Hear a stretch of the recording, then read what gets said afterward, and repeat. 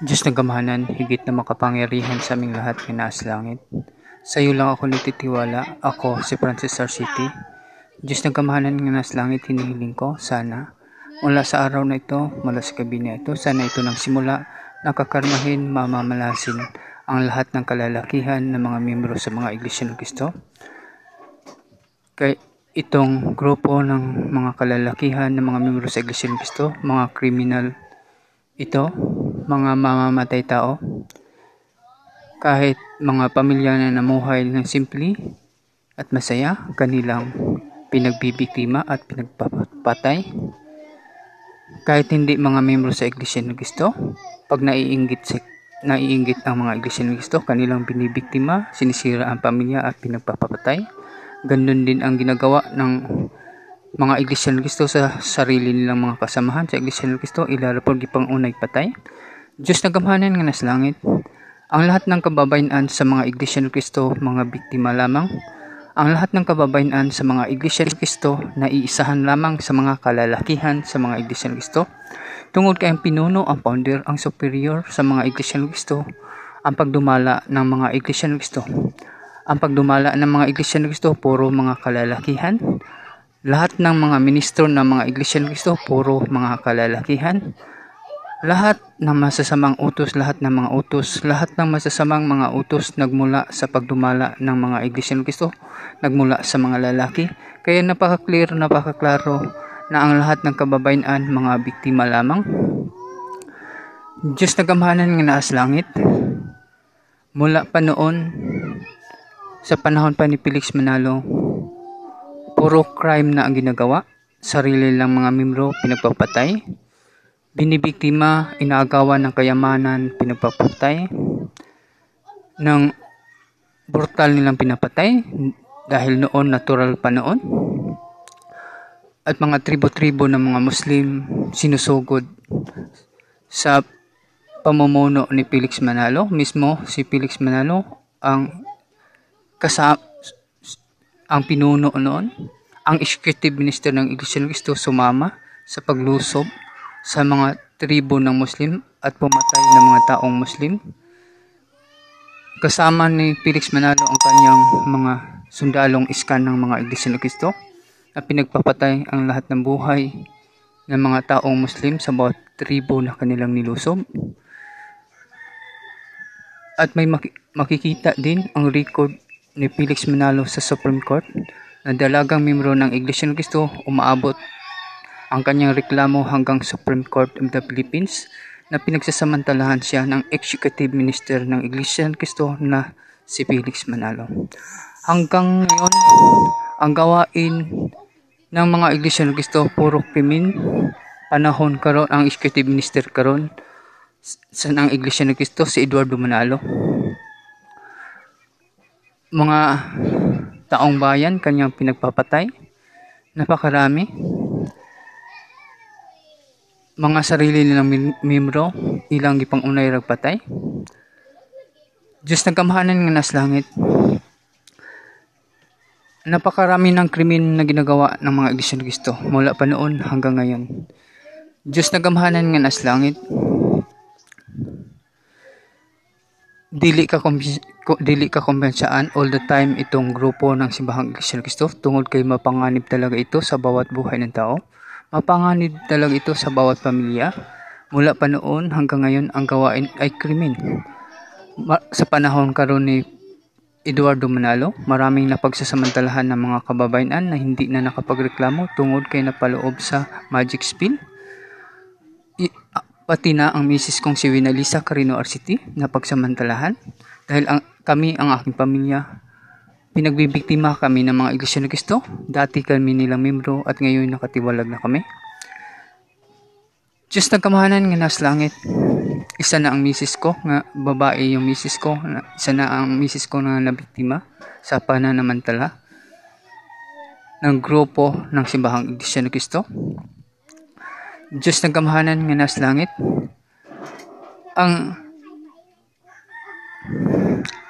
yung pinagmamalaki ng mga media reporters ng mga tao nga gipangalanan nila, ginetwork nila nga taga Palumpunliti, pinapangalanan nila yung mga taong iyon, kilala nila, may connection itong Iglesia ni Cristo at mga taong iyon nga taga Palumpunliti na kanilang pinagayabang lagi araw-araw at gabi, at pinagayabang ng mga tauhan ng mga Iglesia ni Cristo na nakaposisyon sa mga networks ng Pilipinas, mga media reporters sa radyo at telebisyon, mga empleyado nga nasa networkings ng Pilipinas, pinagyayabang nila ang mga taong kanilang pinapangalanan nga taga Palumpunliti na binabanggit ng mga taga media reporters, binabanggit ng mga Iglesia ni Cristo, binabanggit ng mga empleyado ng mga tao sa networkings ng Pilipinas.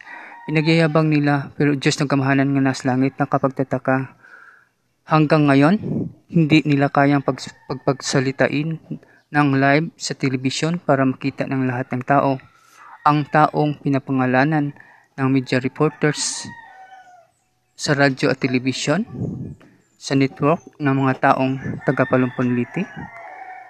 Diyos ng kamahalan nga naas langit, anong uri kaya itong mga tao na pinapangalanan ng mga Iglesia ni Cristo na pinagyayabang nila? Anong uri kayang pamilya ito na pinapangalanan ng mga media reporters ng mga taga Palumpunliti?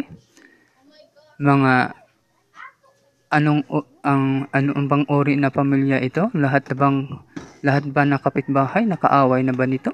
Itong pamilya na ito, itong mga tao na ito, nakaaway na ba ang lahat ng kapitbahay nito? Ito bang pamilya na ito, ilan ng pinatay na kapwa-tao? Ito na bang mga taong pinapangalanan ng mga media reporters nga taga Palumpunliti? Anong uri ito ng mga tao? Anong uri ito na pamilya? Drug surrenderers ba ito?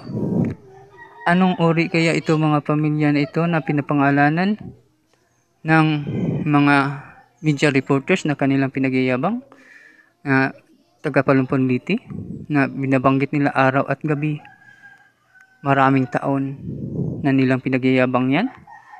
Hanggang ngayon, hindi nila kayang papagsalitain. Ano kayang klase na pamilya ito? Ano kang klase na mga tao ito? Drug surrenderers ba? Lahat ba ng kapitbahay nakaaway na nitong mga taong ito?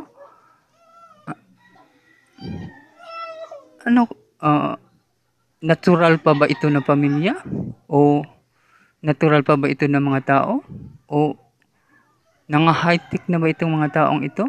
Nanga-high technology na baka itong pamilya na ito? Or patay na baka itong mga pamilya na ito? Dahil hanggang ngayon, hindi kayang papagsalitain ng mga Iglesia ni Cristo ang kanilang pinagyayabang sa telebisyon ng live para makita ng lahat ng tao sa mundong ito. Ang pinagyayabang ng mga Iglesia ni Cristo, ng mga kriminal. Diyos ng kamahalan nasa langit, itong mga Iglesia ni Cristo, puro palusot. Nabuking ang mga crime na kanilang ginagawa, pagpatay sa mga tribo ng Muslim, panay palusot. May record na makikita si Felix Manalo nga nanamantala ng dalagang membro sa Iglesia ni Cristo, makikita sa Supreme Court of the Philippines. Panay palusot pa rin. Nakikita na illegal ang ginagawa ng mga Iglesia ni Cristo. Palusot pa rin. Itong grupo ng Iglesia ni Cristo gumagawa lagi ng pagpupulong para maisahan, mabiktima nila ang aming pamilya, palusot pa rin. Itong mga Iglesia ni Cristo gumagawa ng pagpupulong na mga limbong para mabiktima nila ang aming mga pagkataon, ang aking buong pamilya, palusot pa rin. Puro palusot. At ang mga nagsasalita lagi, ang mga nakasaposisyon ng sa kagamahanan ng Pilipinas, ang mga nagsasalita lagi, ang nasa mga media reporters lang na nasa Pilipinas. Ang nagsasalita lagi ang nasa mga empleyado nga nasa networks ng Pilipinas. Ang nagsasalita lagi ang mga Iglesia ni Cristo. Sila lang lagi ang nagsasalita dyan sa network. Hanggang ngayon, hindi pa nila kayang papagsalitain ang pinagyayabang nila ng mga tao nga taga Palumpunliti ng live sa television para makita ng lahat ng tao kung totoo ba o hindi. Diyos na kamahanan, ang aking pamilya doon na biktima sa Palumpunliti. at ngayon nag-transfer na kami dito sa Baybay City. Diyos nagamhanan nga nas langit. Wala ako, si Francis RCT, wala akong kaugnayan sa mga taong pinapangalanan na mga taong taga-Palumpuliti. Wala akong kaugnayan doon. Walay kaugnayan akong pamilya doon. Dahil ang inatupag ng pamilya namin nung nakatira kami sa Palumpuliti, kami ni Wina. Nung nakatira kami sa Palumpuliti, wala kami, ang inatupag lang namin ang sarili na namin, ang inatupag lang namin ang pamilya lang namin, walang iba. Dahil ako, pamilya lang, focus ako sa pamilya, yun lang. Wala ako'y kalambigitan ato mga tawhana nga gipangalanan ng mga taga media reporters, ng mga tao na pinapangalanan ng taga Palumpuliti. Wala ako'y kalambigitan. Ang aking pamilya walay kalambigitan ato. Diyos nagamhanan nga naas langit. Ngayon nag-transfer kami dito sa Baybay City. Ako si Francis RCT. Kasama ko ang aming mga pinanggang mga anak ni Wina. At ang aking misis na si Wina, nandun na sa Quezon City. Mahigit 1 taon na siya doon. At naiwan kami dito sa Baybay City. Diyos nagamhanan nga nas langit. Sa iyo lang ako nagtitiwala. Ako si Francis RCT. Sa ngalan ni Yeswa, bugtong namang mangluluwas. Amen.